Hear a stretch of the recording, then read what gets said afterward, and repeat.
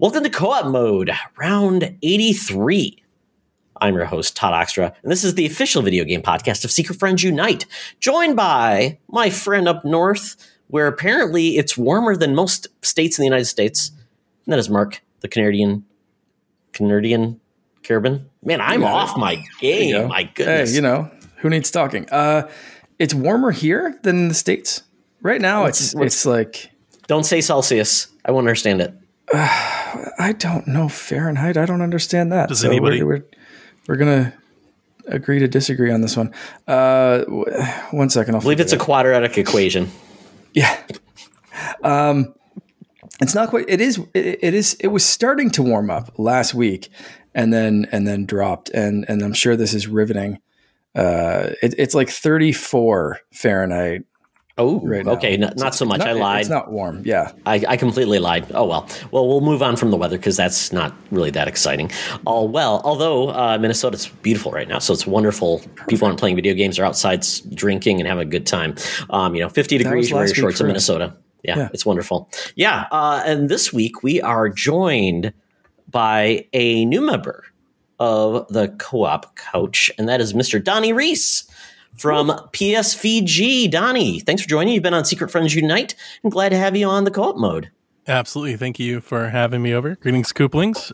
We're coming in at a nice toasty 73 degrees Fahrenheit here from sunny Atlanta, Georgia, as we prep for storms to come in. So lovely. Best time of the year to be down there. Oh, wait till it's like July in Atlanta, Georgia. Woo. Love it. Love the humidity. I'll start talking in Celsius to make it sound like it's not as cold as it is. Exactly.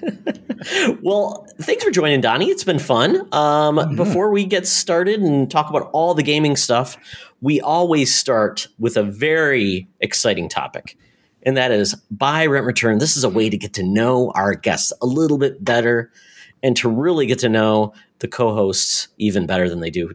And that is buy, rent, return. So, Mark, this is your baby this week, so I'm letting you kick it off. Yeah, I'm going to run with this. So I'm going to let people in behind the scenes a little bit because I originally wanted to go with some Mario Kart 8 courses. We just got the new DLC packs, and I wanted to do that. But Todd, not a huge Mario Kart fan, so I thought, what does Todd love? Pokemon. Let's go with that. And apparently, our guest's favorite animal and one of the favorite types of Pokemon would be ducks. Is that correct, Donnie? This is correct. My favorite Pokemon is Cubone, but my favorite animal are ducks. And PSVG listeners for a long time, they know that about me. It's this, I don't know, this weird little tick that I have. I love ducks. Me and my wife go feed ducks.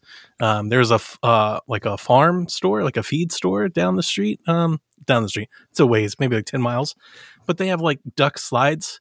You can see little ducklings like slide into a water slide into like a little pool, and you can buy them food. And it's literally like one of my favorite things to do. Like that if I'm gonna might leave be the house, most adorable thing I've ever heard described. My wife can definitely get me out of the house by being like, "Do you want to go see the ducks?" And I'm like, "I do. Yes, I do." The answer is always yes if you want to go see ducks. That is 100%. Ducks are awesome. So we're gonna go with Pokemon ducks and what your favorite Pokemon duck is. So Donnie, I'm going to give you three choices. You have to keep one since the buy, rent, return. I don't know if it quite fits. So we're going to keep one in your party for all time. We're going to have one in your party for like maybe, a gym or so, like keep it around for a little bit. And then we're going to return one of these ducks to the wild. So the ducks in question are going to be Quaxly, our new starter, which is tough to choose because we haven't really seen him in action. So yeah. We're still going to throw it in there just on cuteness factor alone. Quaxly, Psyduck, and Ducklet. Let's hear how you're going with this one. Yeah, this was actually really easy for me. Okay. Psyduck, I would keep in my party forever just because me and Psyduck have history. If it wasn't for Cubone, Psyduck would be my favorite Pokemon. I've had Psyduck in my party for some 20 years. So it's going to be really hard for me to turn on him.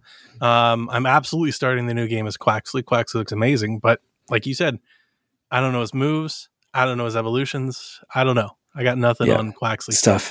Yeah, I'll keep Psyduck. I'll rent Quaxly, and Ducklet can go. That can just go. So perfect choices. And honestly, I can't even argue with those. I'm going to have to choose the same. Psyduck was, one of, I usually go with starter types. So Psyduck, you can get kind of that water plus some of the psychic moves. Great Pokemon Back to have. Before we had especially dual moves, very effective. Like it was just very nice to very useful utility knife to have Pokemon that could do both. 100%. So early on, Pokemon Blue, Psyduck was a staple for my team. And, like I said, I always start with fire Pokemon. So between that and my favorite Pokemon, Nidoking, Psyduck was right up there as one of my starters. For sure. So I'm going to go with Psyduck for my keep. Quaxly, because I'm excited for a full Duck Pokemon 3 evolution chain starter Pokemon. I think that's going to be a good choice. And then Ducklet. I mean, you tried Ducklet. Good job, but did they try? No, that's kind of. Did they try? I literally just called it Ducklet. Like I was surprised when it didn't just evolve into Duck, and they just called it and that was it. So that's that one. I kind of threw to the wolves there, but that's what we're working with. Todd, with your vast Bulbapedia knowledge of Pokemon, where are you going with this? Wow. Kids, don't look at like images of like Pokemon, because you get in some weird like fan fiction, sexy Pokemon. There's already sexy Ducklet images of like how they evolve. It's very odd, very weird. I don't understand it. It's just there's something for everybody out there. I don't deny that. It's just not for me. It's sorry, guys. Is this Google's problem, or is this your search history problem? How does duck porn pop up in the top of your search results? Mark. It's not porn. It's just what it shows that people have put out in the world. Mark, blame the people, not the image searches. Right? It's like Google's like, hey, we're just Google. We're the repository, like the people that, host like pirated content. We don't do anything. We just are a service, whatever. Oh, well. Sure. Getting to the heart of it, and I will bring back another story, because I'm going to be adjacent to Donnie's, where when I went to Michigan State, in the middle of campus is the Red Cedar River. And we have 1 million ducks, and they are wonderful. And we had one professor, and he always said, if you're late to my class, if you tell me you were feeding the ducks, no questions asked. So, wonderful, wonderful man. Ducks on the Red Cedar River in Michigan State have a place in my heart. So, ducks are awesome. I'm a little amazed at Ducklet. He has got like Donald Trump's hair. For some reason, it's turquoise, very weird. Then you got Quaxly. Sorry, is it Ducklet or Quaxly? I'm all over the place. Ducklet looks like generic duck with the weird it's just a duck, like a piece of hair around his belly. I don't understand it. Quaxly looks like Donald Trump in a weird way. Oh, God, everybody keeps doing the Trump thing. It's killing me. It's very weird. And then Psyduck though. He is my buy, because he was always on the anime. I saw him. He was weird. He was goofy. Always having headaches and things like that. Just a character. He's really the Pokemon version of that emotional damage meme. Yes, absolutely. Everything about Psyduck is just screams emotional damage, and I'm here for it. I love it. I love him for that. It's just oh boy, that's too much of my childhood. You just brought up, Mark. And apparently someone has done some fan fiction of what he evolves into, because eventually he evolves into like an angel duck, which looks like an X-Men. I don't understand it. Golduck. Yeah. Like no. Badass. Somebody made another one that's called Angel Duck, which makes no sense. Golduck, Gel Metal Duck, and then Angel Duck. Breaking news. What's this? List here, by the way. If you guys haven't, I don't see it on the notes, and I'm sorry to just jump right into it and Rochambeau your podcast here, but Nintendo has released an update to the Nintendo Switch firmware that adds groups. It's kind of like folders. What? I saw that and I was like wondering if that was real or not. Update is out for 14.0. Holy shit. Groups and folders and adjustments to Bluetooth audio and a bunch of other stuff. No way. That's crazy. Here we are almost 5-6 years later. We finally group some icons together on your Switch menu screen. Wow. Every Nintendo podcast will have their topic of the week. I am all Fantastic. for it, though. I'm all for it. Yep. Grouping of and content organizing is one of my favorite things in the world. So good job, Switch. 5 years, you did it. Mm-hmm. Let's see. So I'll finish up. Psyduck, yes, he's my buy. Quaxley, you know what? I'll give him props for, having a cool name. I like it, playing off of Quack. I like the hair. Ducklet? No, you got to try harder, man. That name. Come on. No. So I did throw this out to Twitter and Discord, but like 2 seconds before we started recording. Let me quickly check, and there's no responses. So if you see this tweeted out and you answered it and you expect to listen and we're reading it on the air, next time we'll try to have a more solid choice. And we'll tweet it out and fire it up in the Discord so people can actually participate more than 4.5 seconds before we hit the record button and jump into it. So I apologize for that one. That's on me for being indecisive on what the buy rent return was going to be. So let's keep on trucking, as Charlie would say. Absolutely. So now that we know a little bit more about Donnie and his favorite animal, now we're going to get into what Donnie's been playing. So Donnie, what have you been playing?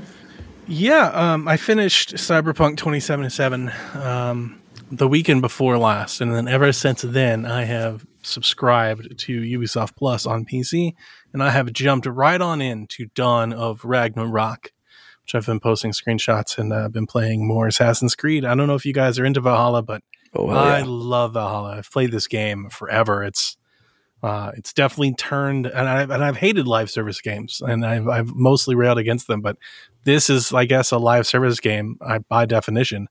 They just keep bringing me back with every little expansion, every story. And Ragnarok is like their big giant expansion that they're selling separately for $40. It's like its whole other game. Having a blast with it. It was really fun because when I got in, if you guys don't know, I'll be brief with it, but you can't just jump into Ragnarok. You have to meet a level cap. They have a power level you've got to beat to. But if you jump in, as my understanding, you can, they'll just give you some gear that'll put you at that base level.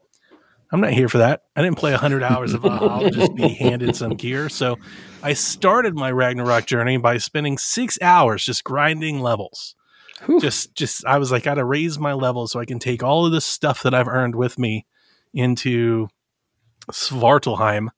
And then I started that last night. So last night I finally got in and played maybe 2 or 3 hours. It is harder.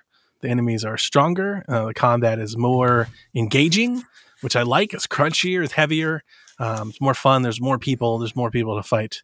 The world, though, is so fantastical, and I'm kind of here for it. It's awesome. I knew what to expect, but I guess I just didn't also know what to expect. I knew I was always going to play it, so I wasn't hanging on the edge of everything they said about it. When I'm all in on a game, I kind of just tune it out.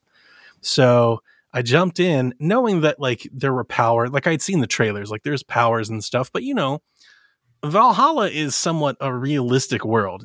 He's got special moves and whatnot, but you're in Norway. Yeah. You're in London. These are places that exist. There are rules to the world. Man, I jumped into Dawn of Ragnarok, and there are floating pillars in the sky and giant statues, and I'm riding an elk, and these dudes are on fire, and I can be on fire, and I can turn into a raven, and I can turn the enemies against the other enemies and be on my team. And I was just it was just so much more video gamey, so much more Skyrim, so much more Zelda, kind of infused into this thing that I already liked. And I was like, oh, they got me. They've totally got me. I have games to play.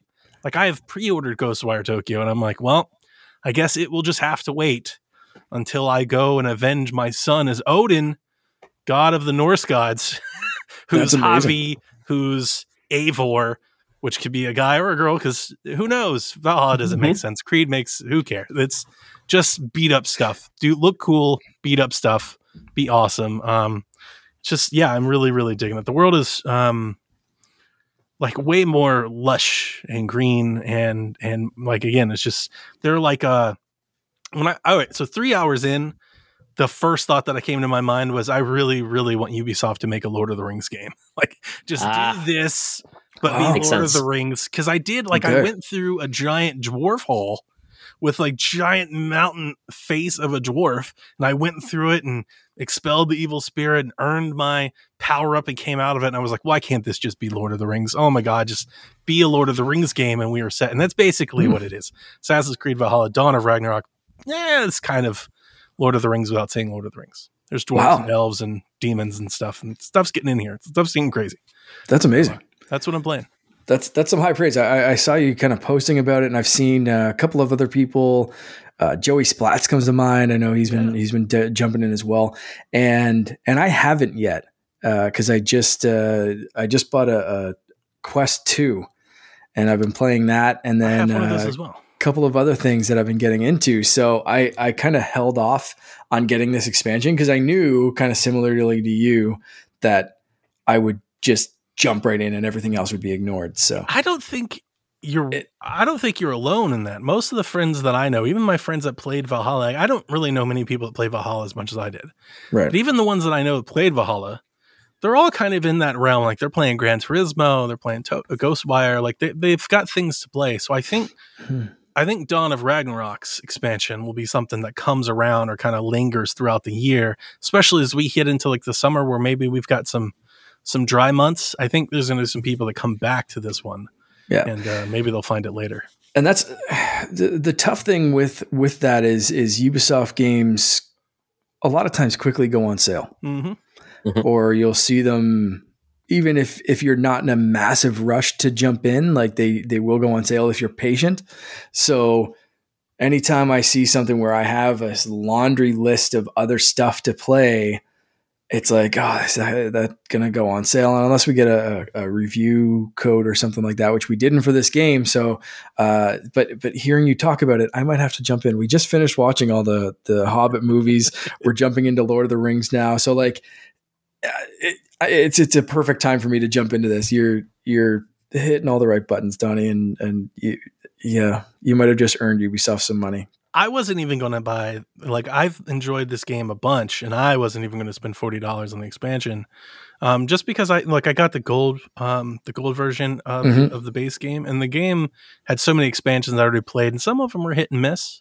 I did not like the Siege of Paris, for example, but I liked the first one, and I liked the last one. The Isle of Skye was great with Cassandra making a crossover, so I've been here through most of it. That's why I jumped on UB Plus. I've kind of dove way in on the PC gaming front here of late, and $15, and I'm playing the gold version. I'm playing as best as it can possibly be played in 4K, 60 frames a second on my PC. Yeah. And I was like, I'm just going to jump in. And then it was funny because and this is how these live service games work, man. These how like these Destinies and these things, they hook you. Like when I got in and they were like, well, you can have like this basic armor or you need to be at this level. And I was like, am I about to play another 40 hours of Valhalla, like a game I've already sunk tons of time in? Am I about to do this again? And the answer was yes. The answer is profoundly yes, you're about to do it again. So like I said, I leveled up, I grinded my way up, and then once I got in, I was like, oh, this is great. This is a lot of fun. Like the world just, it has that moment where like you do like a basic little mission and then they walk you out like onto a plateau and then you look out and you see the world in front of you. And I was like, oh, this is going to be good. Cause there's just there's a lot to see, there's a lot of sights, and you see like giant towers of statues over on the left, this weird kind of tree thing that looks dark and gangly up in the sky. There's these floating pillars that are just floating in the sky. You don't know why they're there. These birds are on fire. Like there's lava. There's just stuff. Yeah. It's just, there's a lot to take in, and it's very different than base Valhalla. It just feels really refreshing. Like, oh, this is new. This isn't like the expansions they gave away. This is a brand new take kind of on this same thing, which is honestly I'm not sure how far any of you have played Valhalla, but if you've played any of the Odin stuff where you do go into Eivor's kind of dream state.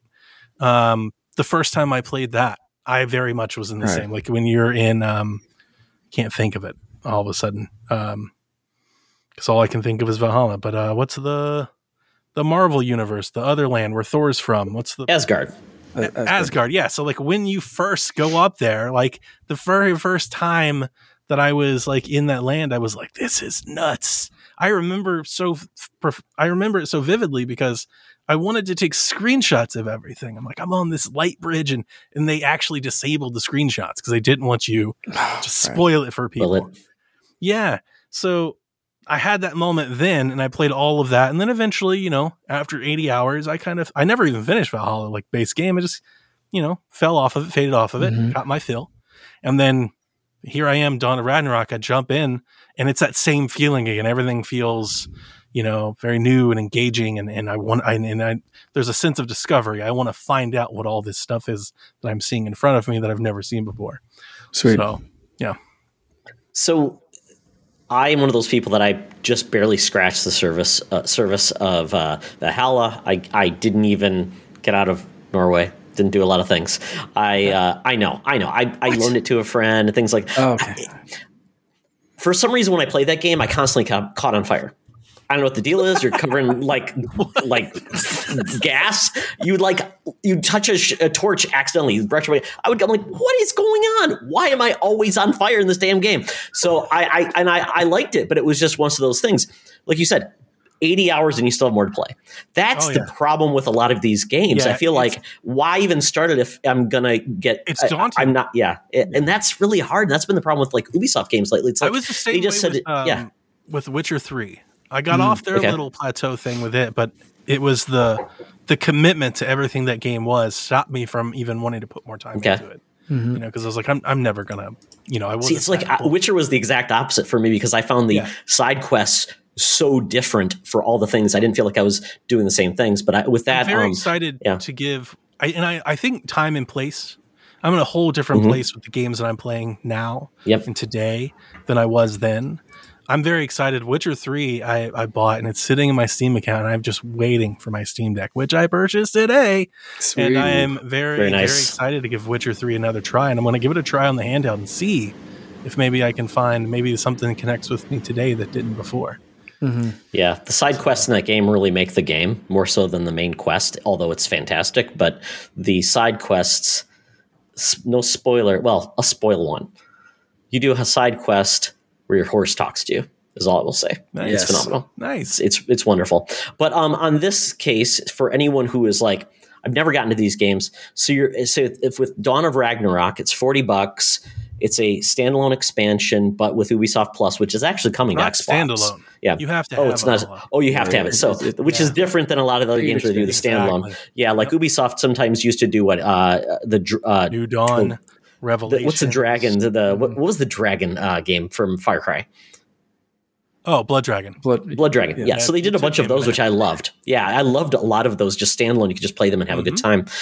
So for this, essentially, you're, I don't know, $20 for Valhalla now. And then you could buy this expansion for $40, be in on it, or Ubisoft Plus for $15 on PC, coming to Xbox soon, I think. They didn't say when. So, Mark, if you wanted to wait, you could wait till it comes there. $15, you can play it. If you wanted to wait, give it 2 weeks. You can get the expansion for, probably, and it's probably going to be 80 million hours long too. So your $15 is for 1 month versus 3 months later, still got to play it, and you're $45 in. So so to your point, so I played 20 hours of Valhalla, maybe 15.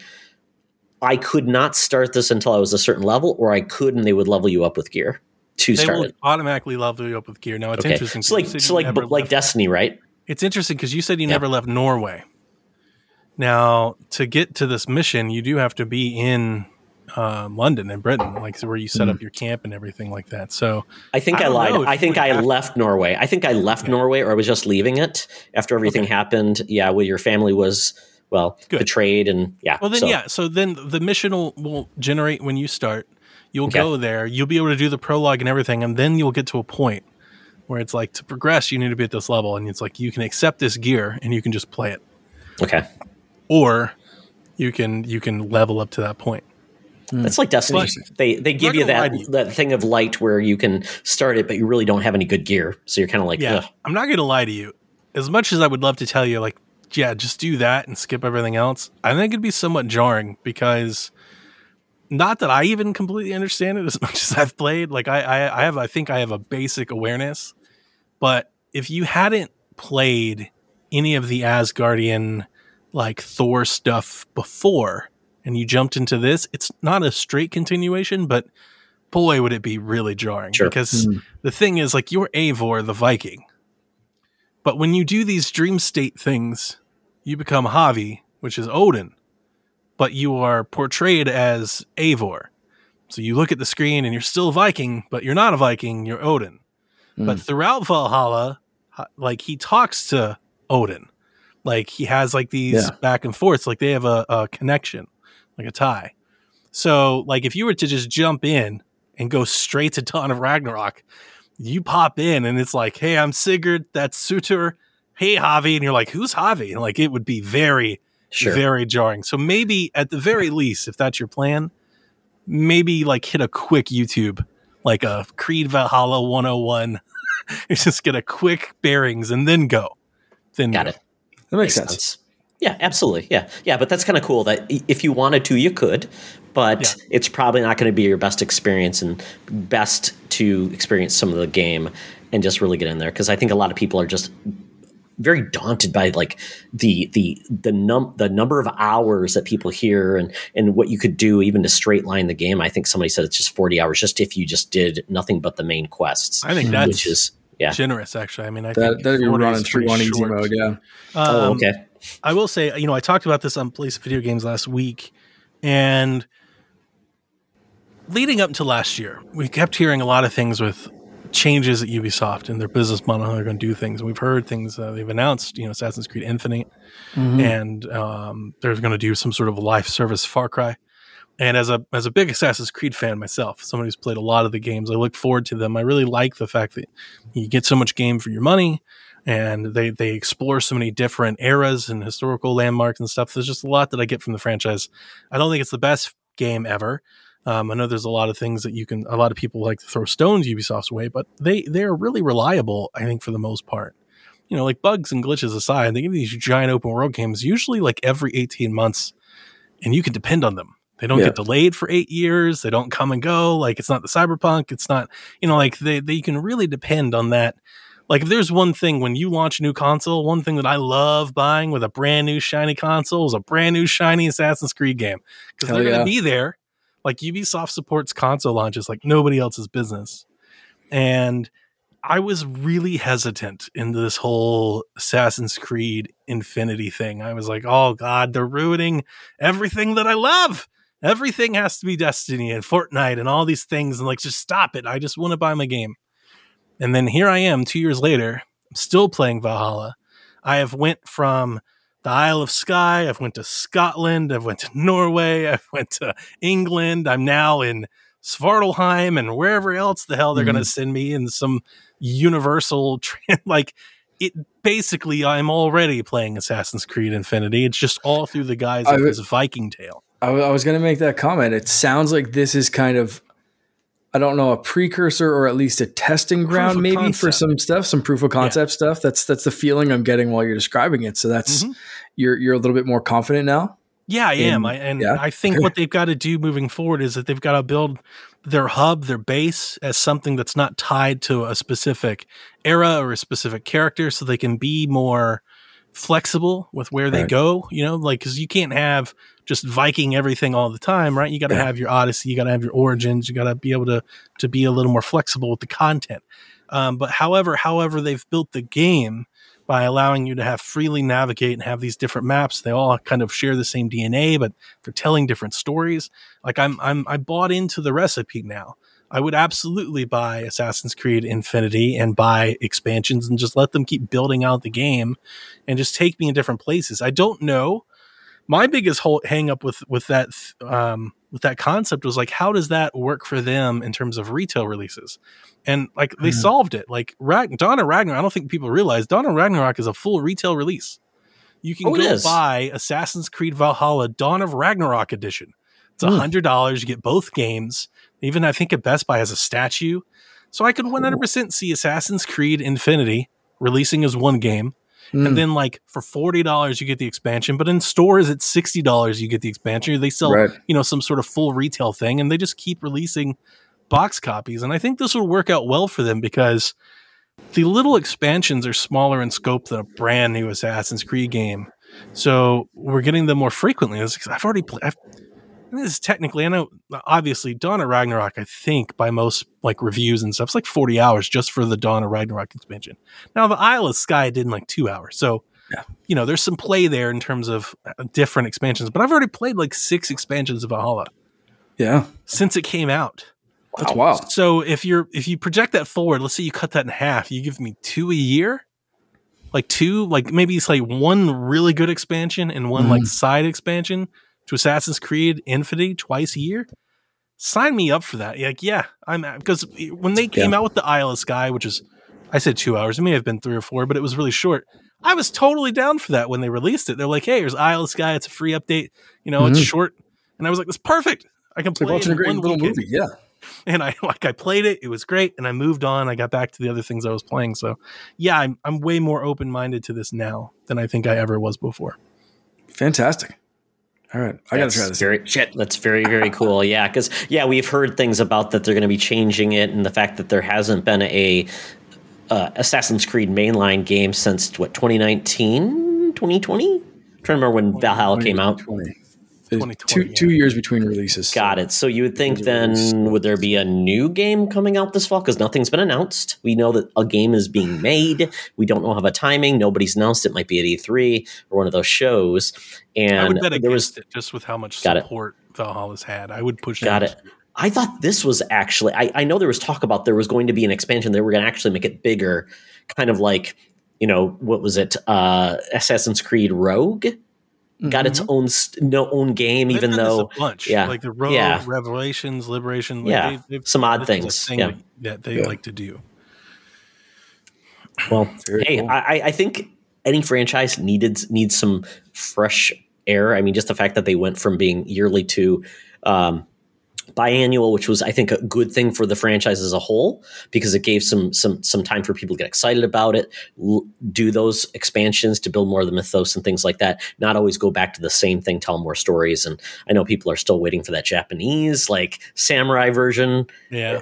Who knows if that'll happen, but it might be what you talked about, Donnie, with Infinite being there's a Japanese expansion, there's a Russian expansion, there's whatever areas they could a South American expansion. Dabble with things with like little again, like the Isle of Skye thing. Maybe they do a 5-hour samurai something. See if people like it.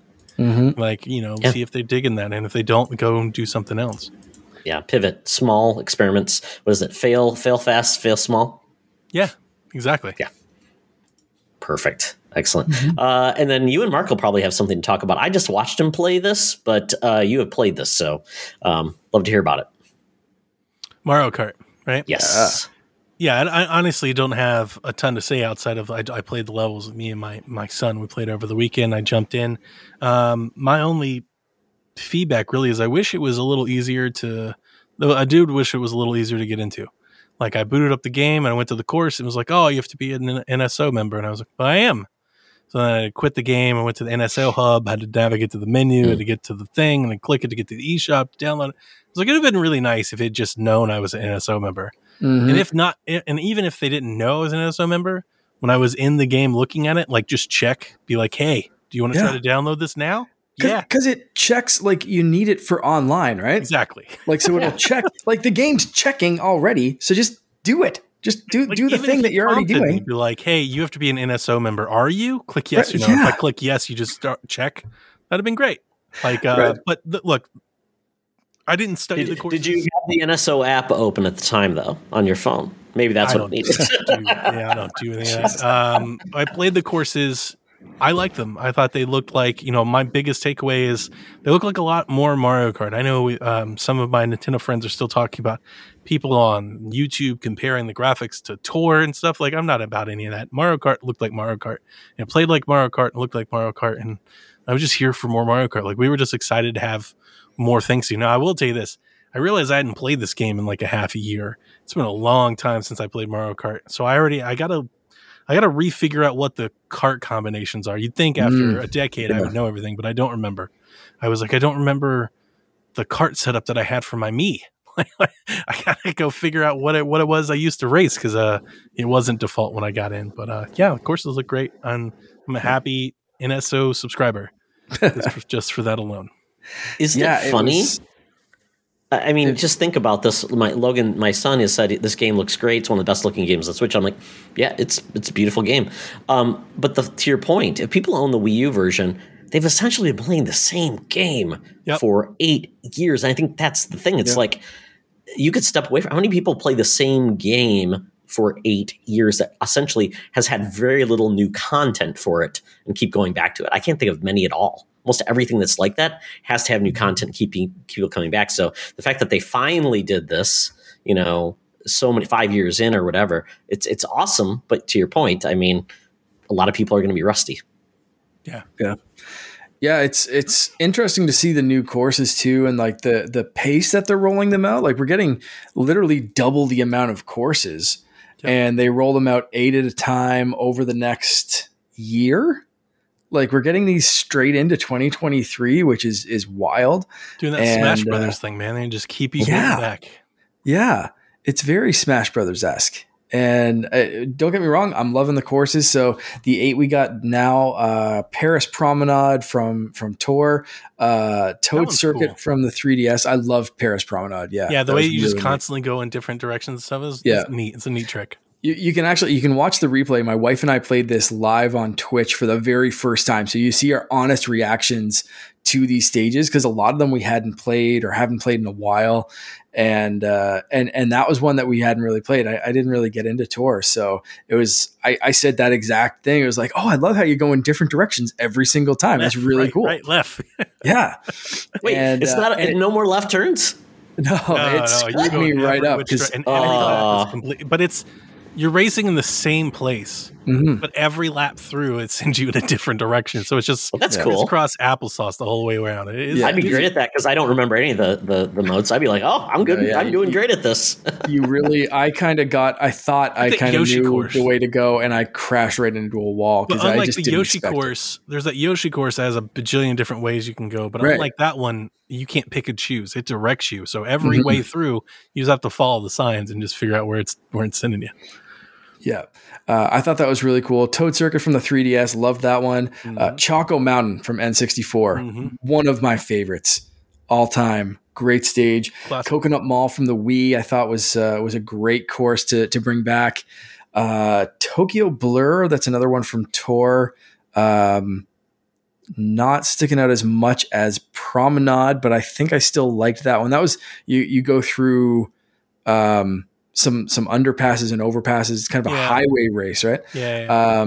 Shroom Ridge from the DS I thought was an interesting choice. Very Toad's Turnpike-esque. A lot of traffic on that one. For me, specifically, one of the things I brought up on Nintendo Shack when this was announced was, for me, I never had portables. I like portables is something I got into way late. The 3DS was my first portable system.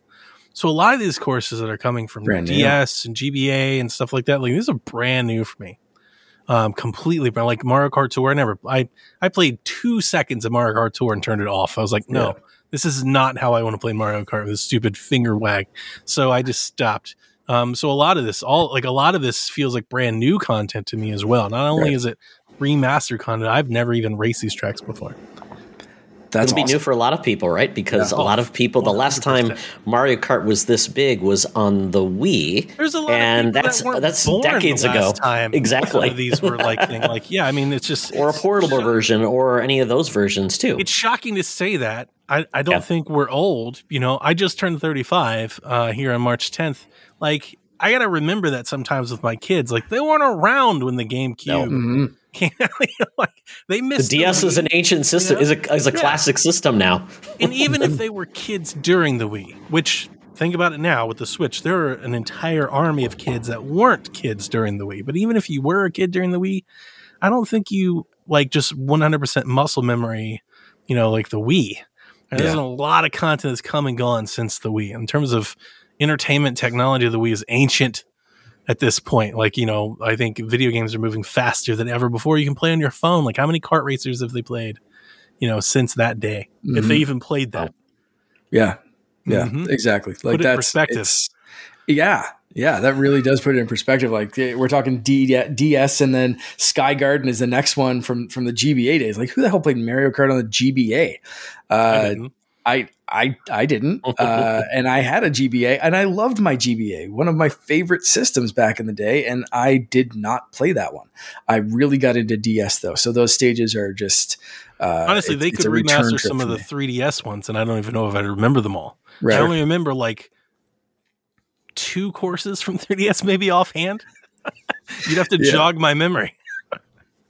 And Ninja Hideaway, I thought that one was a new stage, but on this chart that I'm looking at, it says it's from Tor as well. I saw a video of that one. That's very cool. Where you go into you can go up on the top of the building and you ride on the basically the roof around that almost like it looks like an ancient Japanese building. Yeah, I don't think I raced that one.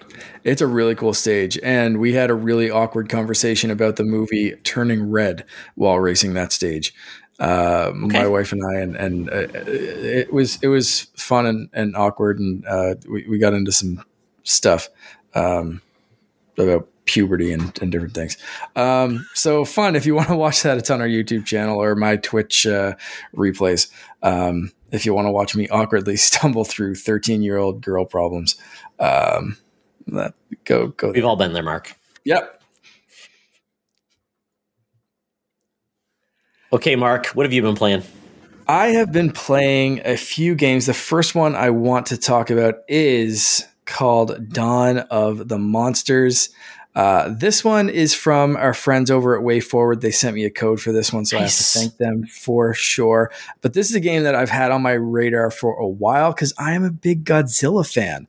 And I also love any kind of game where you can be a monster stomping around a city. And that's basically what they do with this is they put you in either a kaiju or a mech. You can pick. There's 4 different characters that you can be, each with their own powers and abilities and different pros and cons. And they unleash you against the kaiju. So this was a collaboration actually between WayForward and 13 AM Games, which are 2 fantastic studios. And I love this. There's co-op, which makes it more fun, I think. It takes place in Toronto, which I thought was fun. And yeah, I had a great time. If you like those type of games, what's the old games that I'm trying to think of, the arcade. There was a Rampage, right? Rampage. That's that's exactly what I was trying to think of. Look at the screenshots of it. Can you like interact and destroy the city and stuff as well? Oh yeah, nice. You can pick a building up and use it to beat the shit out of a kaiju. Yeah. You can also pick up a kaiju and use that to beat up the other kaiju. It's fantastic. Yeah. Yes. It's very destructible. Some of the things aren't like fully, but for the most part, yeah, you can kind of just walk through everything. You're taking out bridges, you're taking out buildings. There's a lot of stuff to pick up. There's the one thing I'm missing from Rampage is the Rampage side of this. Like in this, you're a good guy. And I kind of missed that from like a kaiju game about like, terrorizing people. Sure. And stuff, you know what I mean? Like this is kind of like, hey, you have to go stop these and you're the good guy trying to save things. And that's cool. But I also missed the conflict of interest.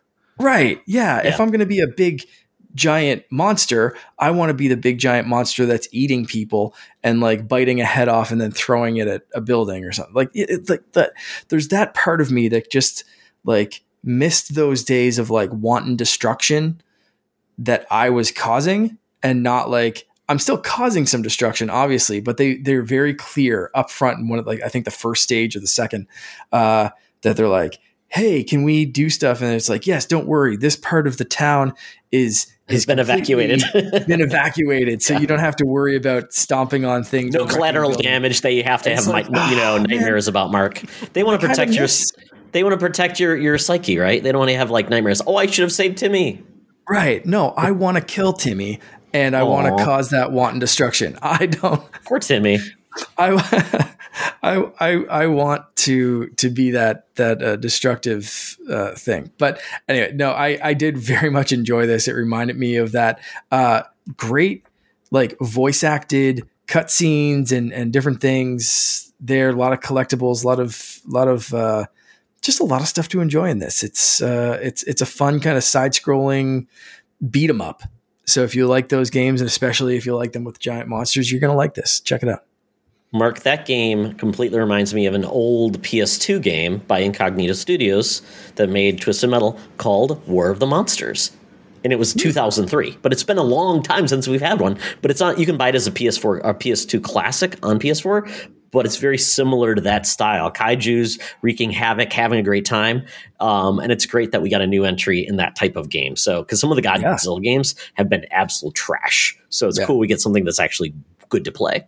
It was awesome. I've really enjoyed my time with it so far. Like I said, I've been trying to do more 2-player, so trying to get my wife to jump in with me, which is not always easy with a little one running around. So we got to kind of wait till he goes to bed, or one of us has to kind of keep an eye on him, because his new thing's climbing things and then jumping off and trusting that we'll catch him. So that's kind of fun. But this is available. I've been playing it on Nintendo Switch, which is for some reason just made sense to me. Excuse me. Coughed and muted my mic. So yeah, I've been playing it on Switch, and it feels like a Nintendo game. Like I said, it has that old school kind of feeling, but it's also available for everything else. PlayStation, Xbox, PC, and I believe the Stadia version launched earlier. This one came out March 15th. So it's already out. So you can go get this one right now and check it out and wreak some protective mayhem. Yes. Be what is it? Like a lethal protector like Venom. That's it. Yes, if you like the Venom kind of lethal protect, this is great for you, because you are definitely causing a ton of destruction, but it's for a good cause, I guess. Very, very cool. Yep. Mark, you and I played your second game. Yep. Tunic was released on Game Pass. It was a surprise, actually. Came out of the indie showcase on Xbox. It was a 18-hour event, but it had some cool announcements and a bunch of stuff for coming Game Pass. And this is a game that we thought was not coming to Game Pass, came to Game Pass. So a lot of people have gotten to play this game, and it's gotten great reviews, similar to Death's Door, the type of game where it's a throwback, right? So what's your thoughts? And Donnie, did you play this? Oh boy, I am. My history with Tunic is tough. It's when this game was first showed, I fell in love with Zelda Fox, and I wanted to love it so very much, and I was dying to get it. So I stayed up to get the demo when they first dropped the first demo on Steam. I made sure I had it, and then I played it, and I never wanted to play it again. I just I don't do rogues, I don't do Souls likes. I never have. I don't think I ever will. Like the. I'm not sure how the retail release of the game works, to be exact, because I haven't dove into the reviews. But in the demo, I was making very good progress, but you die, and you are going to die a lot in Tunic. That's just going to happen, which is fine. I don't mind hard games. But when you die, at least in the demo, you started all the way over, had to go and redo and basically like reforge your path. Like your progress was saved. But they dropped you back at the beginning, and that is just like that Dead Cells thing. Like that's I don't do like the rogue stuff. I don't do any of that at all. Like that's a absolute deal breaker for me from the get-go. So I basically ruled it out then and there. I was like, well, this obviously isn't the game for me. Go ahead. They changed it. I never played that demo. I believe that they did. And as my understanding is now, it's more Souls-like, where you could die and you can like lose, like I guess any resources that are gathered and stuff, but you have to pick up at your last. You find your soul. Yeah, you find your soul. You basically use your coins. If you save, you can regenerate your stamina and health, but you'll also bring everybody else back to life. I have heard that the game is still extremely tough. I know that they have included an invincibility mode, which I made sure that I tweeted out about, which I think is cool for folks like me that just don't want to like really work that hard to grind to get good. But still, my original, again, there was such a sour taste in my mouth from that original experience that even with it being on Game Pass, I've got so many things to play. I'm not going to stop it to play something that I wrote off, I guess, is more or less where I am with it. For me, I'm very glad actually that based on your description that I didn't play that early demo, because that does seem like a lot of the stuff that would turn me off of a game. And I've talked about my hesitancy to jump in Souls-like games. I got into Jedi Fallen Order, and that's about as much as I've pushed myself. And I like tough games, but they have to restart me instantly, like something like Celeste or whatever. So for this, it is tough.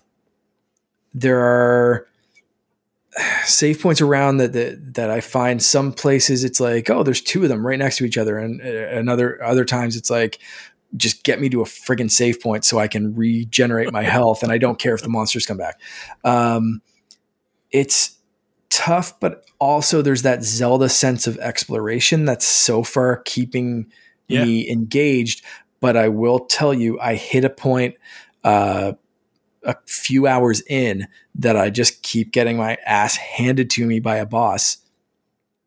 And I the other night I had to put it down, and I said some choice words, and my wife was sitting next to me on the couch and watching, and she was just like, yeah, you kind of need to step away for a bit and just calm yourself. And that's turned me on to my next game that I'll talk about. But Todd, I want to hear what you're thinking about Tunic first. I like Tunic, but I'm frustrated with a lot of games lately, and I had the same problem with Hollow Knight. I love that game, but for some reason, recent developers are like, we're gonna have a map in the game, but you got to find the map and you got to do this. I'm like, why can't I map my progress as I explore? Like that it shows me where I'm at in the places I've already explored. Wouldn't an explorer do that? I mean, and that's where I feel like you get a map later in the game. Like, but I'm going around like a Metroid, right? Like a Metroid. You know, you go and you unlock an area and you can see where you've been.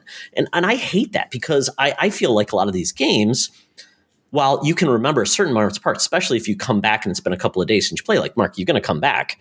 Are you going to remember everywhere if you don't have that map? It's very frustrating. A lot of times you're repeating the same areas. You're going around. It's like, and nothing is very memorable in these games. And that's a big problem with me. I want something like a big statue that says, yeah, that's where the statue is, versus it's another area that looks very similar to other areas. It's like we've had debates like this, and I was going to say I'm with you. I'm with you, not necessarily on the map point, but I am with you, like, just generally. Like Hollow Knight was one of these games. So like Hollow Knight broke me. It was too hard. I couldn't beat it. Like, I'm just not good enough to beat Hollow Knight. Like, I just don't have the NES skills, I guess. I was just like, I can't do this anymore. But we've had the same discussion with reference to Death's Door, which I adore and love. It's about as tough as I really want to get. I don't necessarily think Death's Door is all that hard once you realize what you're doing. But Death's Door doesn't have a map. But the difference being, or at least the difference that I've argued for being, is that Death's Door is very memorable. The areas look very different. You don't go too far in any area that looks the same. So I never really felt lost. It wasn't until months after I'd beaten it that other people were like, I wish I had a map. And I remember thinking back to me, I was like, I don't think I ever even thought about a map, because the areas are so small and short. It's not like labyrinths. Like in Metroid, you literally get lost. Like there, it's all about backtracking, right? Yeah, there are 18 rooms that all look the same. Yeah. Whereas Death's Door, everything looks very, very different. And I only played the Tunic demo, so I have no idea how Tunic does that. But I like games that teach you visually. You know, like you get that muscle memory, just like around your house. Like you don't know the streets around where you live, but you know to turn here and to go there, and there's where the red store is, because you just adapt to it. I like games that do that. I think that's Ori is another game where I think of that often. Ori 2 specifically does that, and then some. And it's like it's a trick that I think games don't do enough of. I see, and I found this game did a pretty good job at that. There are some things that early on I didn't know where to get a key to get into a house, but other than that, I haven't really gotten lost. Because the East has a very specific thing. Obviously the dungeon under the well has a very specific look to it, and you need a certain item to be able to even see down there. And once you get to the West, it also has a very specific swampy, earthy kind of look to it. That's to me anyway. I rarely looked at the map other than to see like how far west do I have to go before I and the boss that I hit was like, go west and then start kind of heading a little bit north. And that will promptly hold your ass in its hand and hand it back to you.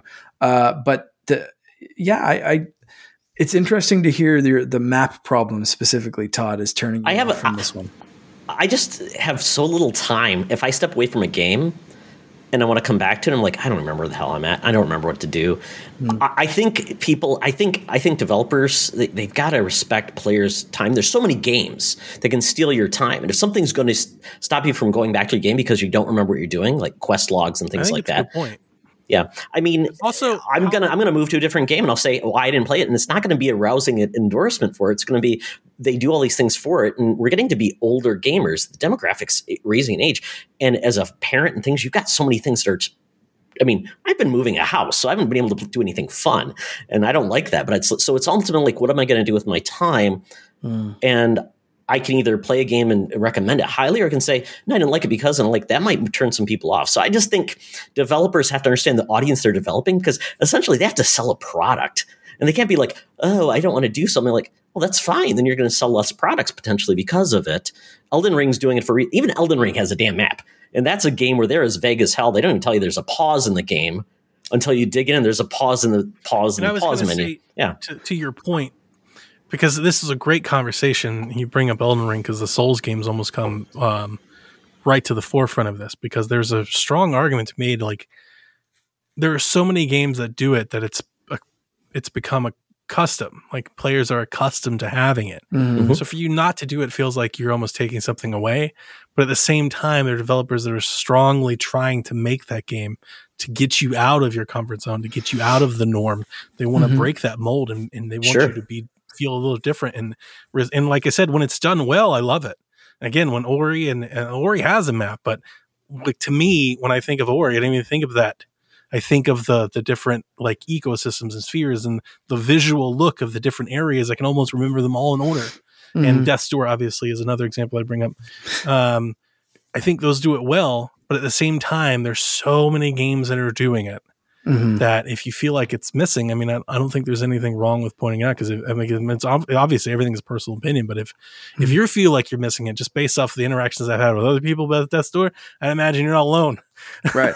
And that's such an interesting thing, because like the map for this, and it's so interesting, like to Donnie's point, like it's a personal preference, because the map for this, for anyone who hasn't jumped into this yet, the map is part of the basically virtual instruction book manual that you get with this. So you collect manual pages, and as you collect them, it adds to this virtual book in the game that you bring up, and it looks just like an old Zelda manual or something from like back in the day. And the map is a 2-page fold out from that. And is it like a different language? Yeah, it's a different language. There are people translating it right now. It is fantastic. I don't know. The dude's from Halifax. He lives 4 hours away from me. That's right. Maybe he speaks another language, but because I know that people, that's the kind of stuff that'll hook people hard. Yeah. Sure. Because they'll go and transcribe every single thing. They'll figure it out, because what you're doing is you're presenting the player mystery. Yeah. And it's not going to be for everybody. There'll be a lot of people who are like, dude, I can't read that. I'm out. Yeah, but there's also to be. I'll wait till somebody finishes it and it's on Google. Exactly. There's somebody else that's like, I'm going to spend the next 300 hours of my waking life. Yeah. Regurgitating, translating, finding every single thing about this mysterious land before me. And I just thought it was silly, Mark. Though they do that, but I'm like, so how long until I find the page that has the map in it? That's the thing. I'm early. Like, that's what I'm saying. Like, I found it like super early on. Maybe I missed it. Yeah, I don't know. Like super early. That's why, when you said like you don't find it for a bit, I was like, yeah, I found it right away. So I played for like an hour, and then I'm like, you know what? I'm not really. I'm not really feeling. I'm going to watch The Kingsman. That's the problem, right? There's just too many things I could be doing, and you got to hook me fast, or I'm like, I just don't have 5 hours to say, I'm going to spend 5 hours on this. Game Pass. Yeah. Game Pass can make it really easy to just bounce, man. You're like, absolutely. I tried it. Spend $40 on this game, you're going to stick with it for a minute. You spend $0 on this game, you're like, your guilt. Or watch something else. Guilt is a strong motivator. Your wall of guilt. Yeah. Yeah. That is super interesting to hear. Like, there are problems that we both had with this game, but they're very different. And something that you hated that turned you off, I loved. I'm like here flipping through the instruction booklet, showing my wife, like, look at this. Doesn't this look like Super Nintendo? She's just like, shut up. Let me play Zelda. She's been like, she's deathly into Breath of the Wild again, which is nice. Amazing. She started fresh, braver than I am. I still have my original save file from the original when I first fired up on my Switch. She wiped everything and like started fresh. It's crazy. Crazy. But so she was just like, leave me alone. Zelda Fox, cute, real Zelda. Let's go. But yeah, I've been like showing that off and super excited about it. And that's what's turned you off from the game. So it's very much like teach their own on this one. But, absolutely. Yeah. That's why we do this podcast, Mark. Yeah. I think that's exactly the game they set out to make, to be honest with you. Yeah, I think so too. And that's perfect. I think there is something for everybody, and that's why Game Pass exists, all these services exist, because you can bounce if you're not enjoying something and move on. You don't have to just, I have to play this like when you're a kid that's 6 years old. I only have one game I can play, and I've got to play it regardless if I like it or not. One of the podcasts I listened to, they got early review copies and they were finishing it, and they talked about the end of the game. Apparently, it's brutal. Like, it's really great. Really great. They were like, it took everything out of me, and I'm like, yeah, it's an easy way for me not to. Absolutely, yeah. I don't want to repeat the boss for 50 times. Yeah, it's not for me. No. Oh well. No. So my next one, like I said, I mentioned, I got frustrated with this. I needed another cute animal to help me calm down, and that's why I jumped into Moss.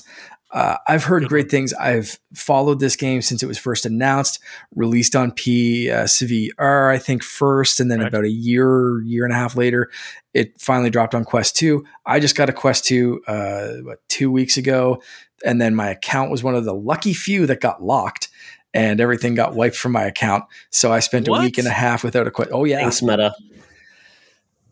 Yeah, everything. I fired it up one day, and everything was just gone. And they didn't know there was something on the server side that like it created a duplicate account. So basically set up a new one. My old one was still there, but I couldn't get to it. And it took literally a week and a half and a wonderful customer service person named Inez to help me out this weekend and finally get it running again. So thank you, Inez. I don't think you'd ever listen, but here we go. Anyway, so I jumped into Moss, and that game is friggin' delightful. Holy. Oh, yeah. It's fantastic. I'm very early on, so I won't talk too much about it, but it calmed me right down from my Tunic rage, just jumping in this little perfect thing. And I'm sure if someone has like really bad VR, like motion sickness, they're probably not going to get a Quest or anything anyway. But like this game, you're kind of just looking at little dioramas. So it's very much so like you just sit there and have this experience that you're immersed, but it's not like going to throw you off or anything. It's from a fixed kind of thing. It's really cool. So I'd love to play more like this. So if anyone has recommendations that are on Quest, hit me up. I need some more stuff like Moss, because I heard it's kind of short, like 3 to 5 hours maybe. I honestly don't remember. It's been a few years. Okay. I beat it on PSVR. I have it on my Quest. I haven't replayed it on Quest, but yeah, I think it was a handful of hours. I think I beat it over a few days. All right, cool. Ghost Giant, Mark, is a recommendation I'd make. Ghost Giant, yes. I love that game, and it's so fun. I think Lauren would love it. And if you can cast, have you figured out casting on your Quest yet? Oh, yeah. Okay, so they can watch you play? Cool. Yep. Yeah, I don't have anything to recommend. All the games that I play on Quest are like very different. Right. Like I play Pistol Whip and Beat Saber and all the zombie games and all the shooter games, and very much like active moving and stuff like that. So I don't play. I'll have to get your recommendations. What was it? Moss. Oh, Moss is a great little story game. My kids loved it. Yeah. It's a treat. Yeah. It like I said, cured my Tunic rage. So it was pretty good. Another thing that I always find cures my rage is shooting people in the face. That just kind of calms me down for some. Between my monsters and this, I think there's something wrong with me. But Fortnite Chapter 3 Season 2 just dropped, like almost shadow dropped, because there was no trailer. There's no talk about this. It just kind of like Sunday, they just kind of said like, here we go. World and give you a new one again? No, just dropped it. They did blow up building though. which is wild. No more building in Fortnite. Temporary, or is that going to be ongoing? Building? At least 2 weeks. They said minimum 2 weeks, 0 build. Sorry, you said a building, and I'm thinking like a specific building. You mean no, building, like building. You can no longer build like. Oh man, that makes me want to play it. I know. Yes, that's it. I've been like anyone who has dropped out of Fortnite thought like, oh my god, you can't even play. You shoot one little bullet, my son, and he looks like a superhero as he goes scaling off into the sky. I'm like, yeah. When you no more going off buildings. So you're just in the train? All buildings are gone? Well, no, the buildings are still there. You just can't build your own 5-star hotel with Wi-Fi when one friggin' sweaty 10-year-old shoots a shot at you. No longer possible. But what you can do, they gave you a running ability and a higher jump, and you can also vault, similar to like Apex or something like that. You can vault and climb up the existing buildings. You just can't build your own. Changes the game, but damn, I want it to stick around for longer than 2 weeks. Yeah. Like I want this to be a mode, and that is the mode that I will always play. Building has become second nature. I've lost a couple of things trying to just like throw up a quick wall or something to defend myself. I got to get used to that, but I'm loving this. I've never been the best builder. Always admitted that. No worries. The people that I play with know that like, oh, I'm terrible. I literally never even try because I'm like, I've always hated it because there have been several times I've been in the final circle with 1 or 2, 3 people. Mm-hmm. And they're 8 stories above me, and I'm down here, and I'm like, I'm not going up there. So one of us is going to have to give at some point because I'm just not going up there. Yeah, you're going to have to come down here. Yeah, it's and that's usually me as well. And if I can't knock them down, I'm probably going to lose. But they got rid of building, so that's the biggest thing. I love it. It's great. I hope it sticks around. That's it so far. It's like I said, it's Monday right now. This dropped yesterday. So I've played a handful of matches, but they've been super enjoyable. And I'm sure the sweats are furious, but I love it. It's great. Nice. And I've seen like some of the competitive people like Nick A30 and a few other people that I follow are surprised with how good it is and surprised at how much they love it. And these are like competitive Fortnite players and Twitch streamers that play Fortnite like 10 hours a day. And they're saying like, I kind of don't want building to come back, which is wildly surprising. What was that? They have like a creative mode and like a standard mode or a foundation mode or whatever they want to call it. Yeah. I'm hoping they give it, its own mode. I think that's a barrier probably to people that play just COD, Warzone, things like that, where it's like that's just something it just doesn't make sense to them, or it's something that's not into. And obviously, it's the heart of man brain. Like my son shows it to me, I'm like, I'm not doing any of that. My son, that's all he wanted to do in Fortnite. He just wanted to build like the tallest structure in the world, and he would kill people as he was doing it, and he was damn good. And I'm like, that's interesting. You're really good at this. I just think it's funny when people do funny dances and they have characters. Yeah. Exactly. Why is there a concert in my game? I don't know. Done here. Yeah. Christopher Nolan's having a premiere in this game. What is going on? And that was the weird thing with like, there was no big chapter ending event. There was no fanfare. It was just Saturday night. The game went down at like, for my local time, I think like 3 a.m. And by 5 or 6 a.m. it was back up and there was a new thing. Like it was. And Doctor Strange is here and the Prowler. Doctor Strange and the Prowler. That's it. So weird. Like super weird. But anyway, I'm enjoying it. And if you're hesitant to jump into Fortnite because of the building, hit me up. Let's go because building's gone. Very, very cool. Well, I only have one game really to talk about, and it's on Game Pass. Surprise, surprise. Also on Play Store and everything else. It's called Young Souls. This is a really cool-looking, side-scrolling RPG brawler. And it has a unique concept that is essentially you play a twin brother and sister. You're newly orphaned. This professor adopts you. And of course, what do? He employs you to go out and find gadgets and things from the world. The world it's a very cool animation style, really neat. It's no dialogue is spoken. It's all in text bubbles. It does have like explicit language, which I'm like, it just doesn't feel right with the type of game it is. But you can filter it out, which is great because then it allows other kids to play with it. Because I think it fits more of that aesthetic than like F-bombs being dropped. It's just a weird choice. I'm like, it doesn't fit it. So weird, but regardless, but it's got a cool swap mechanic between the two main characters, and you have separate health bars and things like that. It's more of a brawler, like I said, side scrolling, like almost like a Streets of Rage in a lot of ways, but you're taking on enemies. You have all these cool power-ups and moves. You do have RPG elements where you can upgrade, get weapons and things like that. It's very cool. And I love the way they do almost like cutscenes to bring you into battles. They're very immersive. It's in the same animation style, but very cinematic, like almost like an anime, but it's in the same style, and it fits it really well. So I thought they pulled it off really well. It's a fun little game, and I would highly recommend it. I think what they could have done is make it, and I don't know if it has a co-op element, like instead of just swapping out, like you could bring a second player in and play at the same time.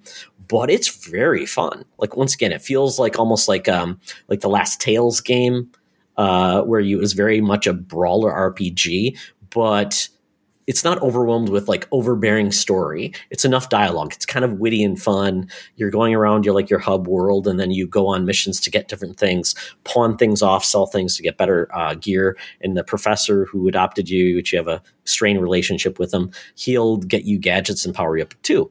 And there's a little bit of drama there, but I think it's a lot of fun. And I love, like I said, the style of the game really works, and this game could really be on Switch as well. So if you're looking just for a fun, just brawler with a cool style, I think Young Souls is definitely well worth it. This does look cool. The style looks nice, and I just added it to my wish list. Got really strong reviews on Steam. Yeah, no, I like. Thanks for putting this out to me.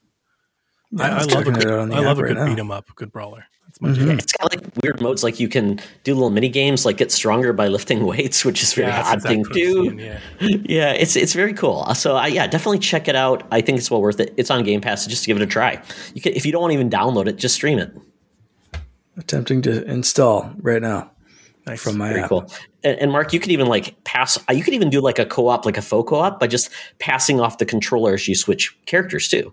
So just very quickly, it's your turn to play now, which is kind of fun. So yeah, all right. Definitely check it out. Okay, well, that is it for the news. For what we've been playing. Now getting into the news very, very quickly, because we've got a topic we want to cover, and Mark's getting tired in his Canadian time. So really quickly, quick question for all three of you. Charlie Carden. Mark, are you aware of a Charlie Carden? Sounds familiar.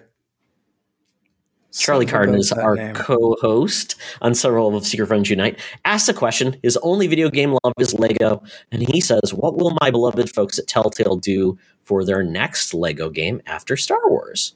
Great question. Star Wars is such a big project, man. I hope they have a nice break. Did you see any of the impressions that came out today?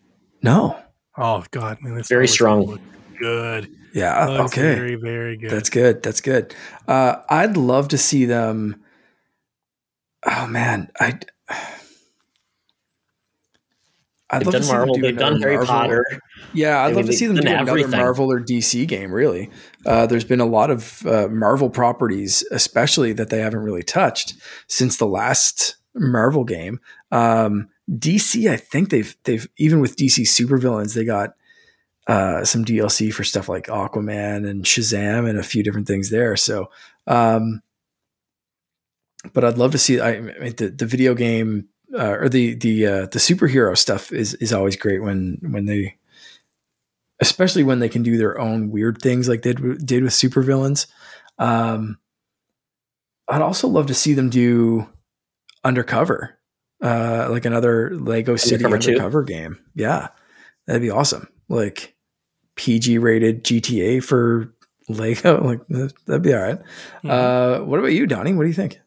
Oh boy, I've got a bunch of them. This is something I've thought about for a while. Traveler's Tales make excellent games. I know that they can be, I think for the most part, like the video game industry will pass them off as, kiddie games or simpler.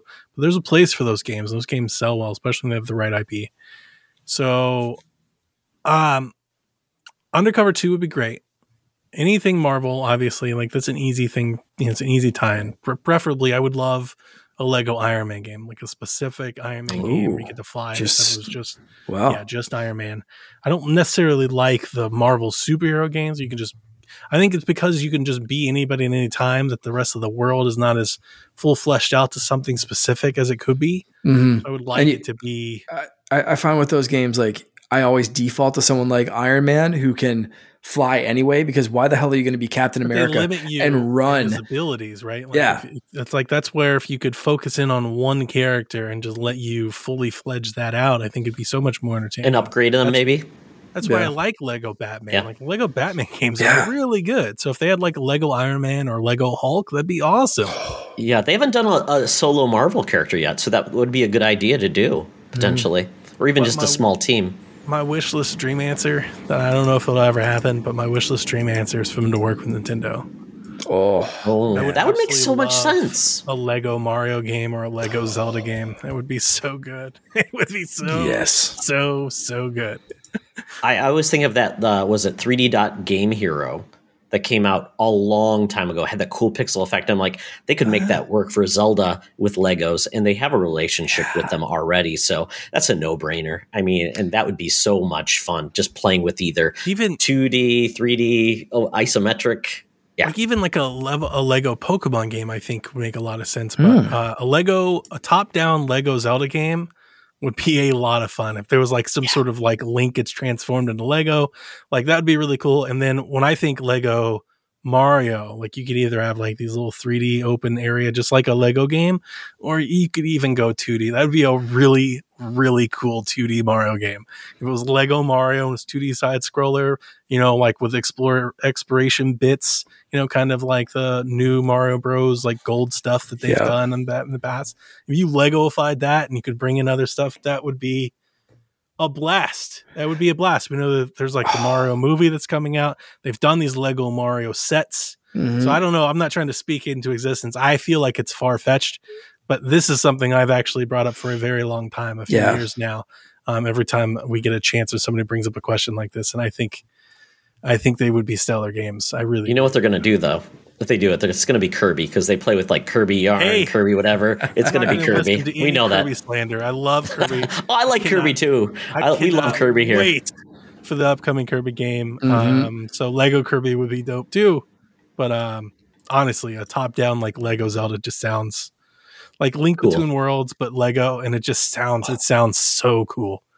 Hell yes. Like you can see like Link as he slashes the grass and it drops into little Lego bits. Like that sells itself. Yeah, absolutely. Totally non-violent. So bad right now. Yeah. And then Link could potentially do building as a mechanic to do something cool as well. You get like little block minions, and he hits them, and like you get that Lego sound effect. I mean, it literally Lego Zelda sells itself. It makes I want this. Well, and just going off of like the Breath of the Wild, where you get your enemies' weapons. Think about whatever your enemies their treasure they drop, you could create weapons. That'd be kind of cool too. You could have like your own little like crafting maybe element. Yeah, like you could have like little Link armor sets and weapons and matching stuff. Yeah. That's good. That's good too. I love that. But I don't want to take the strong impressions for this Star Wars game, just like the new camera angles, the new visual fidelity, the new gameplay. I mean, I think I'm not speaking for all of them, but I will just tell you just because I've had this pre-ordered for a while, so this is something I've been I think everybody has for like 18 years. It's taken forever. It's something I've been really tuned in for. I'm really excited. I'm not even a Star Wars guy. I'm really not. But I always like Lego Star Wars. It's like my favorite way to experience like the Star Wars in a video game. And all the upgrades, I think I saw maybe 10 or so sites today with hands-on, and they are all like through the roof. They are all glowing. So that's awesome. Please be excited. It's a series that has definitely needed some updates, because it's kind of done the same thing for so many years. I still don't understand why they don't do online co-op. That's like the biggest thing that seems like a no-brainer, because it's a game you want to play with others, especially in COVID and things like that. You can't definitely play with your friends on, in a couch. So It definitely needs it. For though, I just think they should bring Dimensions back, but just as a standalone release without the sets. Just like Disney Infinity should come back out. Not Toys to Life. Without needing the toys. Yeah, just making it, playing with all these universes, having fun, or make a spoof game to the point, like Lego City Undercover, but it plays with different genres and just as goofy and fun, like an airplane or Naked Gun, but just playing with different genres and having fun. I think that'd be a great thing. It would be cool if they could. it would be hard for licensing reasons, but it'd be really cool if they could do some sort of like Wreck-It Ralph Lego Batman movie where you could mix a couple, you could cross lines, put Iron Man and Batman the Lego and a bunch movie. Of different people into things. Yeah, if they could bring in a few different franchises together for something like that would be really, really cool. I just, based off of what they've done with games in the past, I just don't know if that's reaching a little too high. It's basically WB licenses is the only thing you can really do without problem. Yeah. Cool. Well, very, very cool. Mark, did you have your guess? Yep. You said, what was your guess? Did we already cover it? You said Undercover, right? Yeah, Undercover or a revisit to the Marvel or DC franchises, especially some of the new Marvel stuff, like I said. Perfect. Just really quick, I just want to hit on this, folks. If you want to help the people of Ukraine, there's a lot of great ways to do this, and a lot of companies are stepping up to the plate.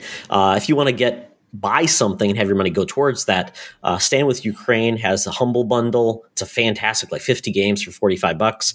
These are high-end games too, well worth it. And if you know what, you already own these games, gift them to people. Just say, congratulations, which I will do because I bought both of these. Then the itch.io bundle for Ukraine, $10, and you get I think it's over 100 games or whatever it is. It's ridiculous. I bought it too. And I own these games. I don't need them, but they've already earned over $8 million. I think the Humble Bundles at $8 million as well. I combed through it. Yeah. I think I pulled out maybe 25 or so that I'm going to add to my library, but that was through 30 pages of games. It was so many games that they included in the bundle. I was like, this is insane. Wild. Yeah, we'll share the links after this publishes to make sure you can go and visit it. But it's phenomenal that the gaming community is getting behind this. Same thing with Mark, as you're aware of this. You talked about it. Epic Games and Xbox is donating 2 weeks of Fortnite proceeds to support humanitarian relief for Ukraine. I hope everyone steps up and does things to support this, because I remember when there was the fires in Australia, I got the Destiny t-shirt because the Bungie folks were doing that to support the fires in Australia. Mm-hmm. I love it when people do something cool. You can support it and support your brand you love and put money towards something, because these companies want people to, be part of a broader community, and helping people is the ultimate part of a community. So I love this stuff. Sense. They got a new season. Go buy a Battle Pass. That's it. Absolutely. Well, and so anything on Xbox, so Xbox is donating their share. So, most stores like Xbox, Nintendo, PlayStation, they charge a 20% cut or something like that. Yeah. So Xbox, at least I'm hoping the others step up and do the same, but they're donating their portion of anything purchased through Fortnite.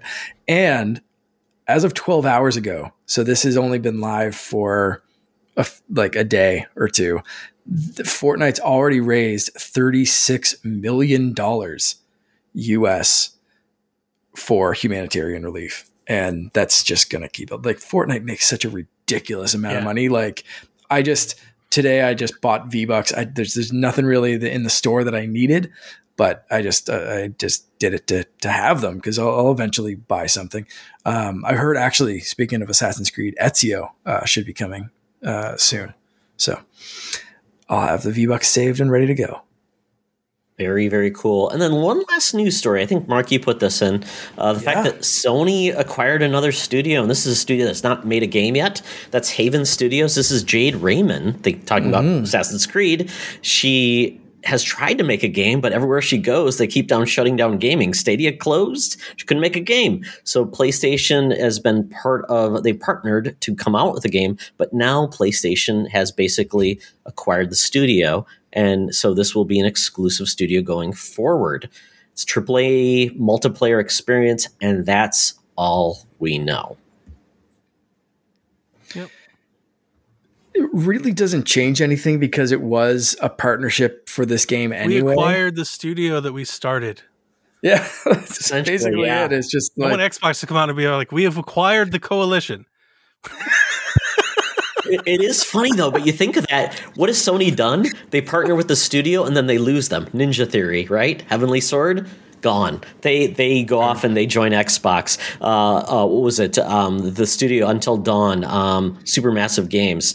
They had Until Dawn. They go off and they leave. So Sony isn't always really good about, and they don't. And guess what? They don't publish. terrible example because it actually was an acquisition. I know that. So if you're out there listening, you're throwing your hands up in your car. I know that. I know where they come from in their history. But the difference between some of the studios you mentioned is that they literally funded the studio. Yeah. Like they gave her the seed money. That's where it began. It's from its origination. Like without PlayStation, they wouldn't even be available to buy. So they literally just bought their own studio. It's more or less how kind of like kind of someone who funds we're an angel investor, right? And then eventually say we're going to own you. But it really this headline and everything and the blog post, it literally is non-news.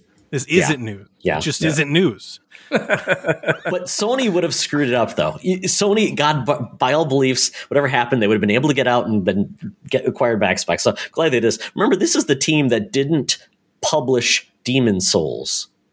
Sony didn't publish Demon's Souls, and they could have, had the whole Souls behind them. Hey, man, and they didn't take advantage of it. Just look at what they're doing with Gran Turismo. Sony needs help. Oh, sorry. No, we did just have an answer to the buy rent return. So I'm going to read that right now because I just saw it come through.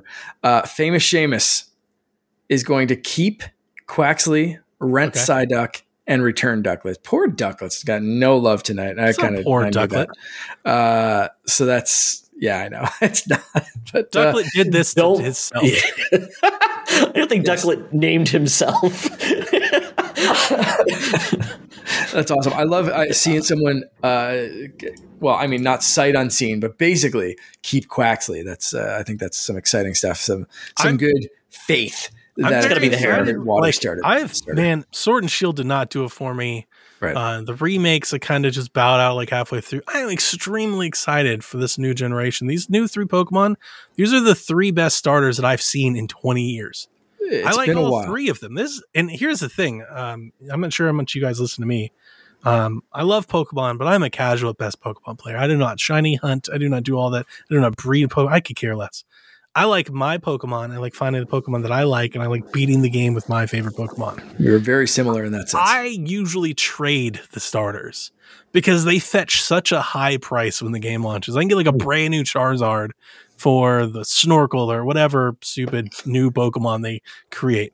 And this is the first time, and I mean it, the first time in 20 years that not only do I want the starter, obviously Quaxley, but I wouldn't mind having the other 2 either. Like, I really like the starters. All 3 starters, I think, are extremely strong, like way stronger than we've just had in so long. And just my opinion, obviously. This is going to be one of those examples that my brother and I are both going to pick this up. And like we did when we were friggin' 10 years old or whatever, when Red and Blue came out, like, I'm going to start a game. I'm going to trade the starter to him. Yeah. And I'm going to do that 6 effing times until we both have each one of the starters. Yep. And then I'm going to start my real game and he's going to trade them all back. This is why they won't let you save the damn game online, Mark. Those antics, right? Nintendo hates your fun. That's why they give you like multiple versions of the game. They're like, they'll buy 2 copies. Yeah, fools. That's exactly that. They're all fools. My brother and I, the plan's already in motion because I always go fire, but I love all of them. So it's good to see the faith in the starters. That's awesome. Sorry, I completely derailed us there when I saw Famous. No, that's not a problem. We needed some levity before we get into heavier topics, anyways. Mark. Exactly. Yeah. So, well, that is it for the news. Thank you, Famous Seamus, for all your great interaction in the Discord group. Appreciate it. But we're going to end this podcast with our topic, and we talked about what we were going to do. Accessibility was up for grabs. We've talked a little bit about that because of certain things that are in games, certain things that aren't.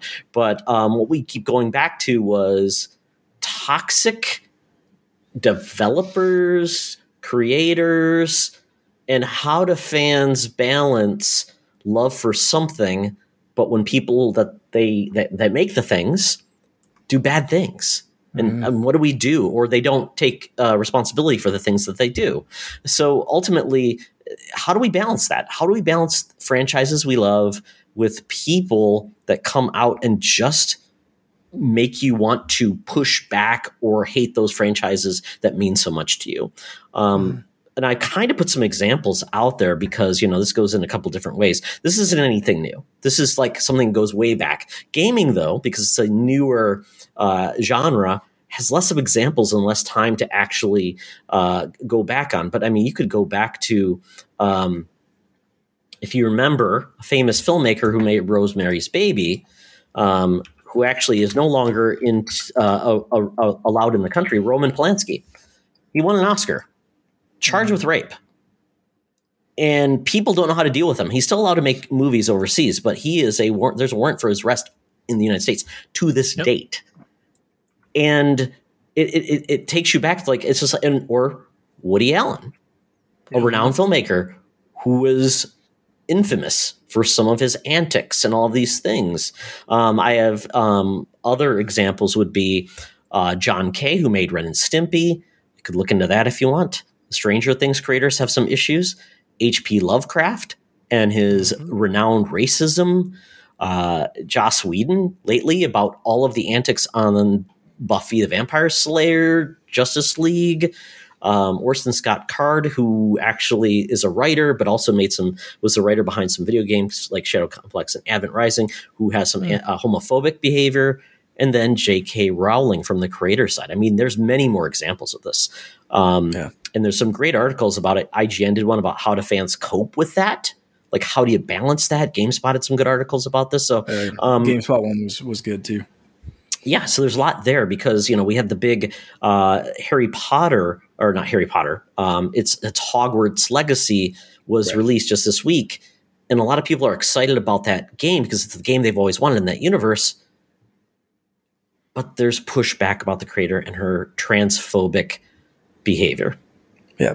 I think I put this out when we were asking some questions about the show, and Edward Varnell from the Boss Rush Network at that Retro Code on Twitter, go follow him. Edward's a great guy. He chimed in with, it is possible while knowing the facts about the creators and their beliefs, as long as the works are coming from somebody else, say it's a video game, artwork, a ghostwriter, whatever, with the creator's approval, minimum input, people can see other work and creativity, quality, and execution within that same universe, right? That's kind of what Edward's getting at here is just because someone created a universe doesn't mean they are necessarily controlling everything in that universe. So the game is a perfect example. Hogwarts Legacy is a perfect example of this, where it seems like J.K. Rowling is pretty hands-off. It's an IP kind of thing. This is an original story taking place in the 1800s, a setting that hasn't been written about, as far as I know, by J.K. At all. And the trailer didn't mention her at all. Whether that's good or bad, you can kind of make your decision. I'm happy that they didn't even give her the light of day in that. Like, they didn't say from the mind of J.K. Rowling. They didn't say from the, J.K. Rowling's wizarding world. It was just like, here's Hogwarts Legacy. Here's what we're doing with it. Go. But I saw some other people, Matt, Burnout Brighter, mention like he can't believe that they didn't address it. They didn't address the controversy. And up till today, J.K. Rowling was tweeting some anti-trans bullshit, and she's a fucking troll. I'm sorry for the language, Sean Nias and kids. But there's no other way, earmuffs, there's no other way to describe her. And it hurts because that's a book series and a franchise that not only did I grow up on, but like my wife and I bonded over Harry Potter. We have most likely a wand sitting behind me. We talk about our Hogwarts houses, Hufflepuff for life. But it's one of those things where when you have that investment in the IP, and then someone comes out later and they are an absolute horrible human being. Like, what do you do? How do you do that? I've seen one thing for me is if I end up buying this game, I think I've seen a few people say that they're going to do this, and it's basically match the money. So if I spend $90 on this game or whatever with taxes and Canada prices and blah, blah, blah, I'm probably going to make the same amount of money, or I'll throw $100 donation or something like that into something that supports trans youth or trans people or some kind of foundation that does the exact opposite of what J.K. Rowling lives for. And that will be my little here you go, middle finger up to her, and I'll try to enjoy the game. But I honestly don't know if I'll be able to enjoy this game. It's that her behavior, especially lately, doubling down on these things is that hurtful to me. But that's why I think it's important to talk about, because I want to know how other people reconcile this, because like I said, Harry Potter is one of those things that I literally just grew up reading, and it's been part of my life, but she sucks so hard. So do you guys, whether it's Harry Potter or something else, have you guys dealt with this? Have you reconciled this kind of stuff? Like, Donnie, I know you're a big horror fan. Mm-hmm. Lovecraft, has so much influence on so much movies on my horror movie shelf right there. Movies that I actually adore and love.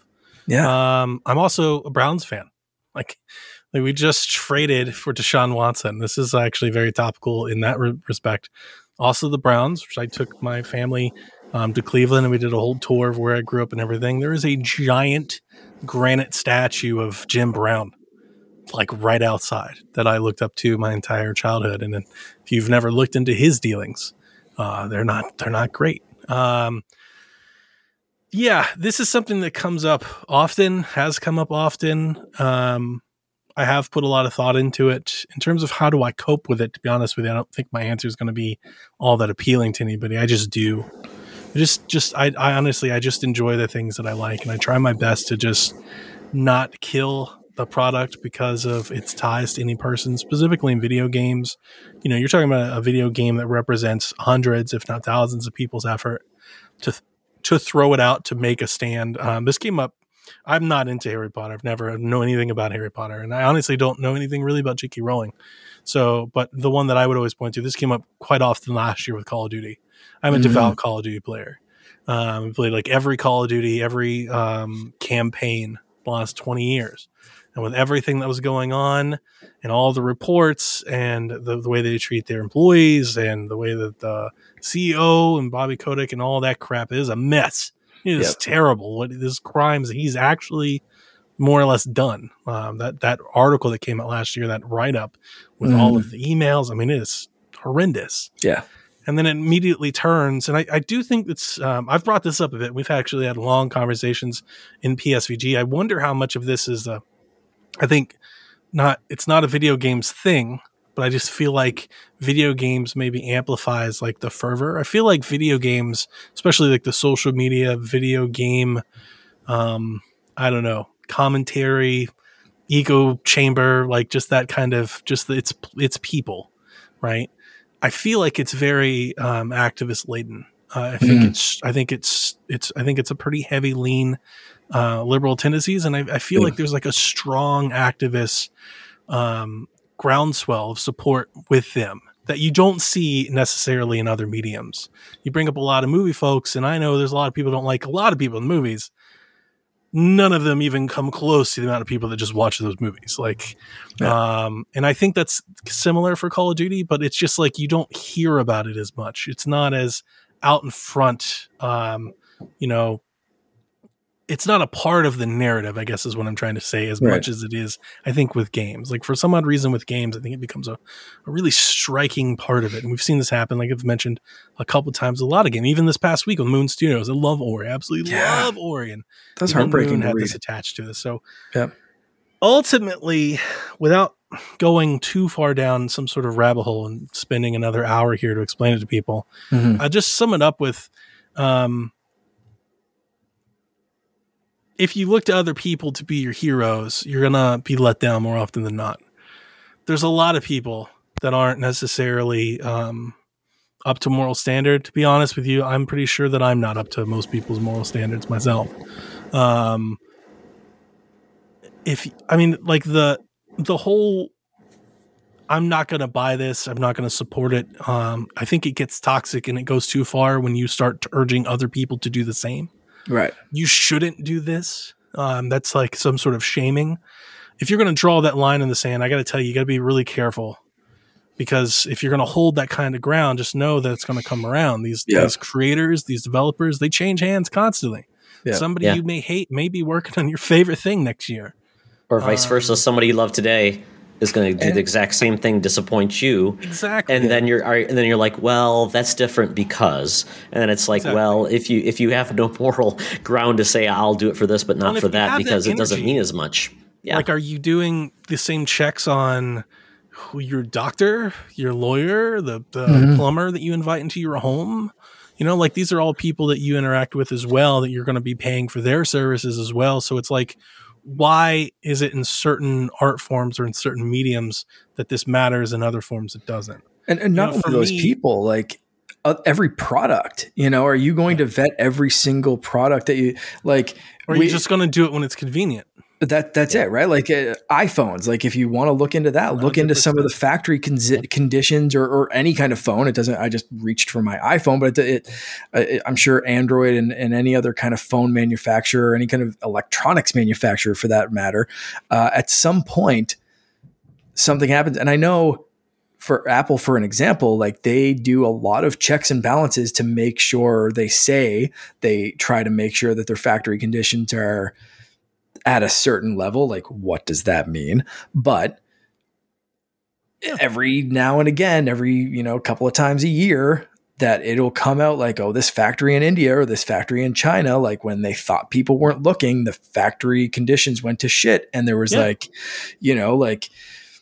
so many people shoved into a tiny little room. It's like widespread, and it's not to dismiss it. I think I actually hadn't heard anybody trying to do a kind of like some sort of carbon neutral match thing.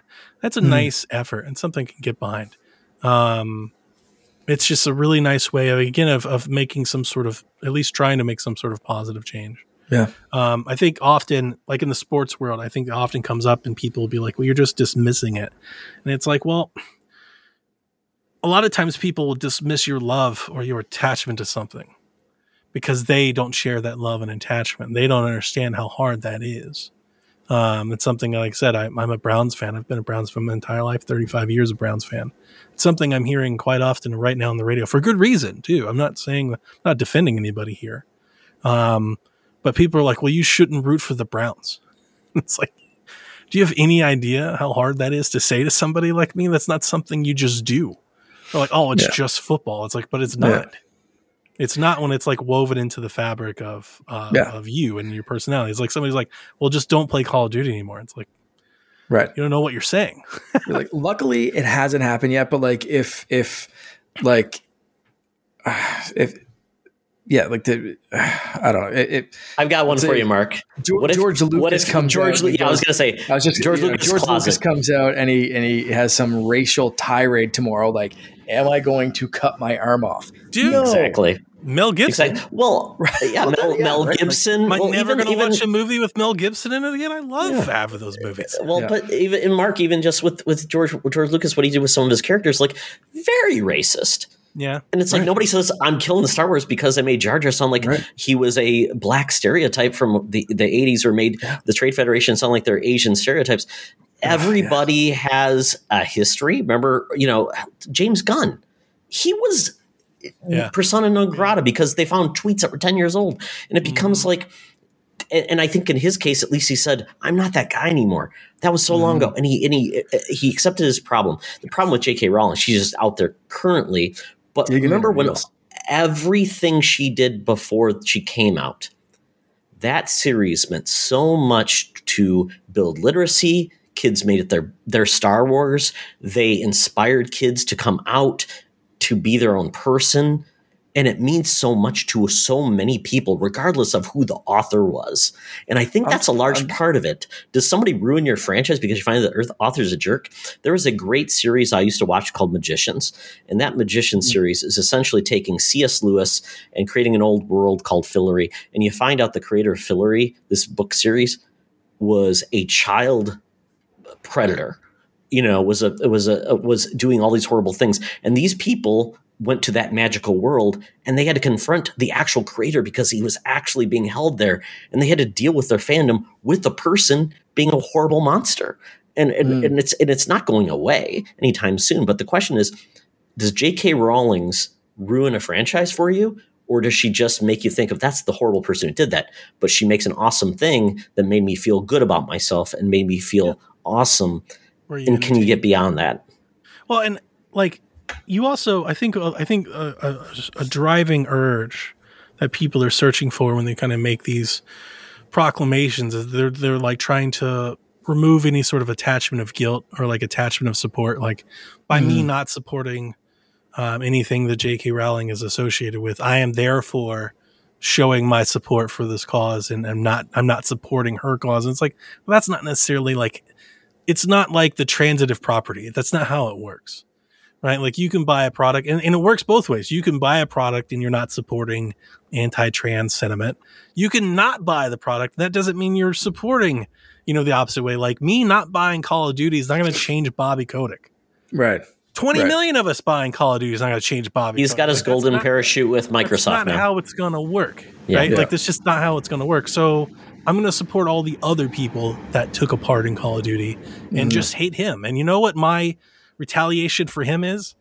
Me retweeting articles with his name about how terribly he is. Me talking about Bobby Kotick sucks like on my podcast. Like there are other ways of doing this besides some sort of, economical boycott for these things that you like. Like you could just go picket. Right? Like if you really believe that, I'm like, man, make a sign, go somewhere, like go let your voice be heard. That doesn't mean you have to hate everything associated with Harry Potter. It's like, I'm not going to burn my Browns jerseys. Like these, you got to watch who you associate as heroes or look up to, man. You don't want to meet your heroes. This comes up more often. I'm a big wrestling fan, have been for a long time. And me and Delvin over in PSVG, we tell this people often, wrestlers are terrible people. Truly terrible people. Jake the Snake. Some awful things to people. I still love that character in the ring. The time they brought me entertainment I enjoyed. I'll even give you another one. This one's probably harder for most people. Louis C.K. I love stand-up comedy. Yep. I consume everything stand-up comedy. And I openly told people and will tell people, I actually bought his post Fallout special through his own website. I gave him $7.99 because I wanted to watch it. Because as somebody who loves the art form stand-up comedy, I always thought he was really good at it. Does that mean I like what he did and condone it? No, I don't. I hope that he's learned from it. And I think he's been hurt by it. Like, he may have never been charged, but you can't tell me the man taking 2 years off of gigs and not being allowed to work and everything didn't come with some fallout, right? It's not worth the money, by the way. Don't rent it. It wasn't his best work. But I was still intrigued, and I have some other folks in our Discord that are really into comedy, and they were like, oh my God, I can't, how could you do this? Like, you can't support him. And it's like, well, I'm not going to ban it. Like, were we exiling people now? I'm just never, ever going to see or think of anything he's ever done before. Like, I don't think that's the solution either. I don't think this, like I said, this draw a line in the sand, pick sides thing. I don't think that's good for anybody. Like I said, I can separate the product and the art form from the creator. I do take a different approach with Joss Whedon. With him, I love the Buffy the Vampire Slayer. I love Firefly, but considering it seems like he has not shown any remorse for his behavior, he hasn't changed it, and I just feel like I honestly don't know what he. He was basically threatening actors on sets, essentially written out characters, would hold it against him, and kind of was just a bully on set. Everybody that I haven't seen anybody that's. Yeah, I was going to say I haven't seen anybody that's sexism, misogyny. Yeah, I haven't. I mean, threatening a woman because she was pregnant. She got pregnant and then he was going to fire her because she got pregnant. It's like it became a scenario. It's like ultimately he's burned so many bridges that and even the latest project he did, he had to step away and he had nothing to do with it. I think it was called The Nobodies on HBO Max. But I just don't think I can watch something with him going forward because I just feel like he's an asshole. I don't want to support an asshole if he's actively still doing those things. But like, because he's going to actually produce a show. But with these Hogwarts offsites, I don't think J.K. Rowling is actually involved in it. So that's why, like, I feel less like, well, she's not actually the one writing the script. She's not the one doing all these things. And even the people that are making that Legacy of Hogwarts game saying you can make trans characters if you want. So ultimately, it's just her license. And she can be off and doing her own thing. It's just when the active person is doing things, hasn't changed his tune and being a horrible person. And the fact is, I just don't know if I can support him, but I can deal with his old stuff. But once again, new stuff where I'm like, I know who the person he is now, and I don't have a connection with it. I can make an informed decision and say, I'm not going to do that. But I don't mind if other people do that. But for me, that's my own personal decision with that one creator. There may be other things I make an exception for. So I don't want to say I'm not going to have a line in the sand. But in that case, for him, just because what I've seen him talk about, it's like he's like not taking any responsibility for it. If anything gets to a point where you don't feel comfortable doing something, then that's what you should do.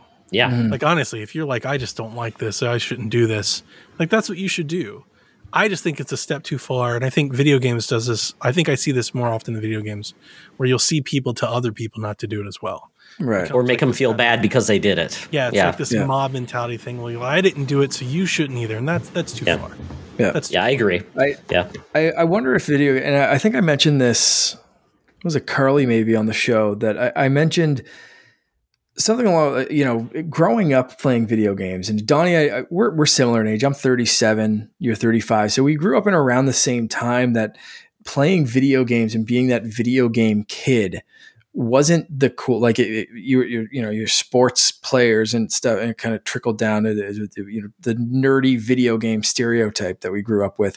And for me anyway, hearing gamers be racist or misogynist or whatever, or, pick on any kind of, group that, is feeling alienated. It was like, well, wasn't that us a few years ago? Like, shouldn't we be like people that grew up like us, like that? Like, shouldn't they be the first people on the front lines to defend a group that's feeling ostracized? The underdog. So I think for me, that's why hearing this in video games, it's like you hear it in movies and you think of the movie executive of, like, there's some crazy dude from Entourage or something that's just like, F this and F that and whatever. But you hear video games and you think, I don't know, maybe I'm hoping it's run by people like me who grew up and felt different or felt, a little on the outside. I think that's a big part of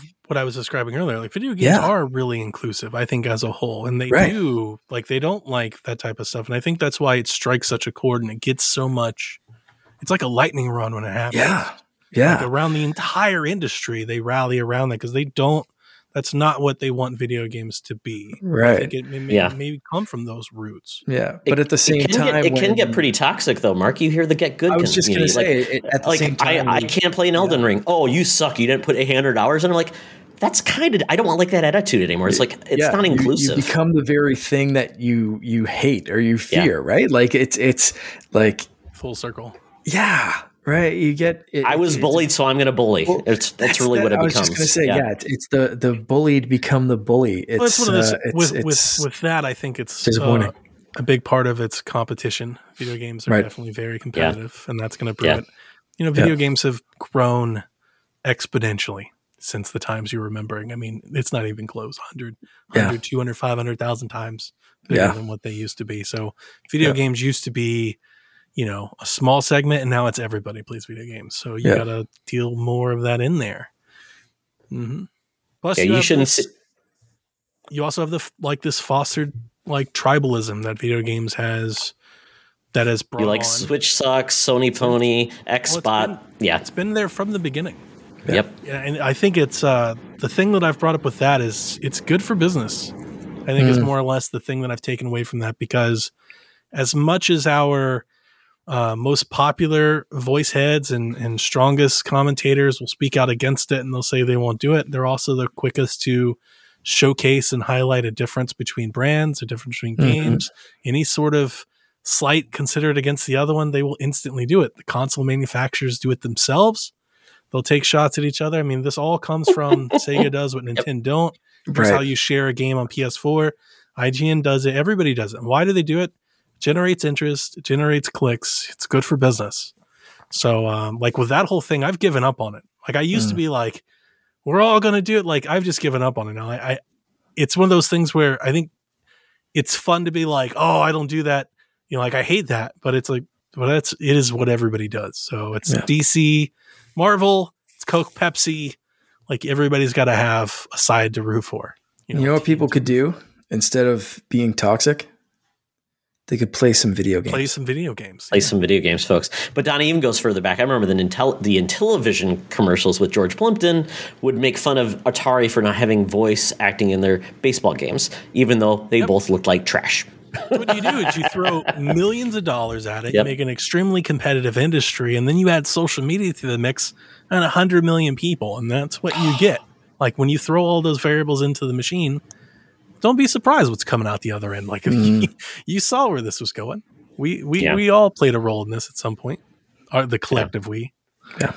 Yeah. The skeletons in the closet are out now because social media, other things, we're finding out the worst of the people we often admire, and often it's good to know versus have those skeletons hidden and people are allowed to get away with really bad things. So I think ultimately, unfortunately, you're going to have to accept that some of the people you idolize will be bad, and how you respond to that is really a personal decision. See, that's the thing is I don't idolize athletes or video game creators, I guess, in that way. Like I can be a fan of somebody, but like I don't really put them on a higher pedestal than I guess myself.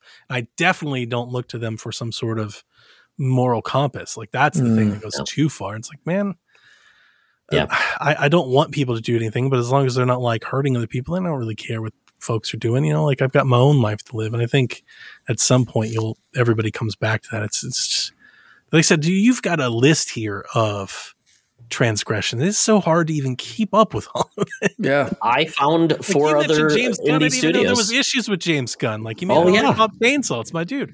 Like exactly. I own that on Xbox 360. I mean, 4 more studios, independent studios, came out with allegations, and I had to look up some of them because I'm like, am I missing any? And this list will grow. And ultimately, even PlayStation has some issues that they have to deal with, but they need to accept it, investigate it, and do the right thing, ultimately. And you know what? We're all human. We'll have skeletons in our closets. So if we make transgressions against others, hopefully we learn from it. We can come back from it and be better people and not just continue to, tilt at windmills. You know, it's real easy to throw stone, but be open for forgiveness as well. As absolutely something I take a lot of credo from my buddy, my co-host Dev. He tells the people everybody's real eager to act and cast out and stuff, and it's harder to be more forgiving and welcome people back with open arms. Give people a second chance, a third chance, a fourth chance if you have to.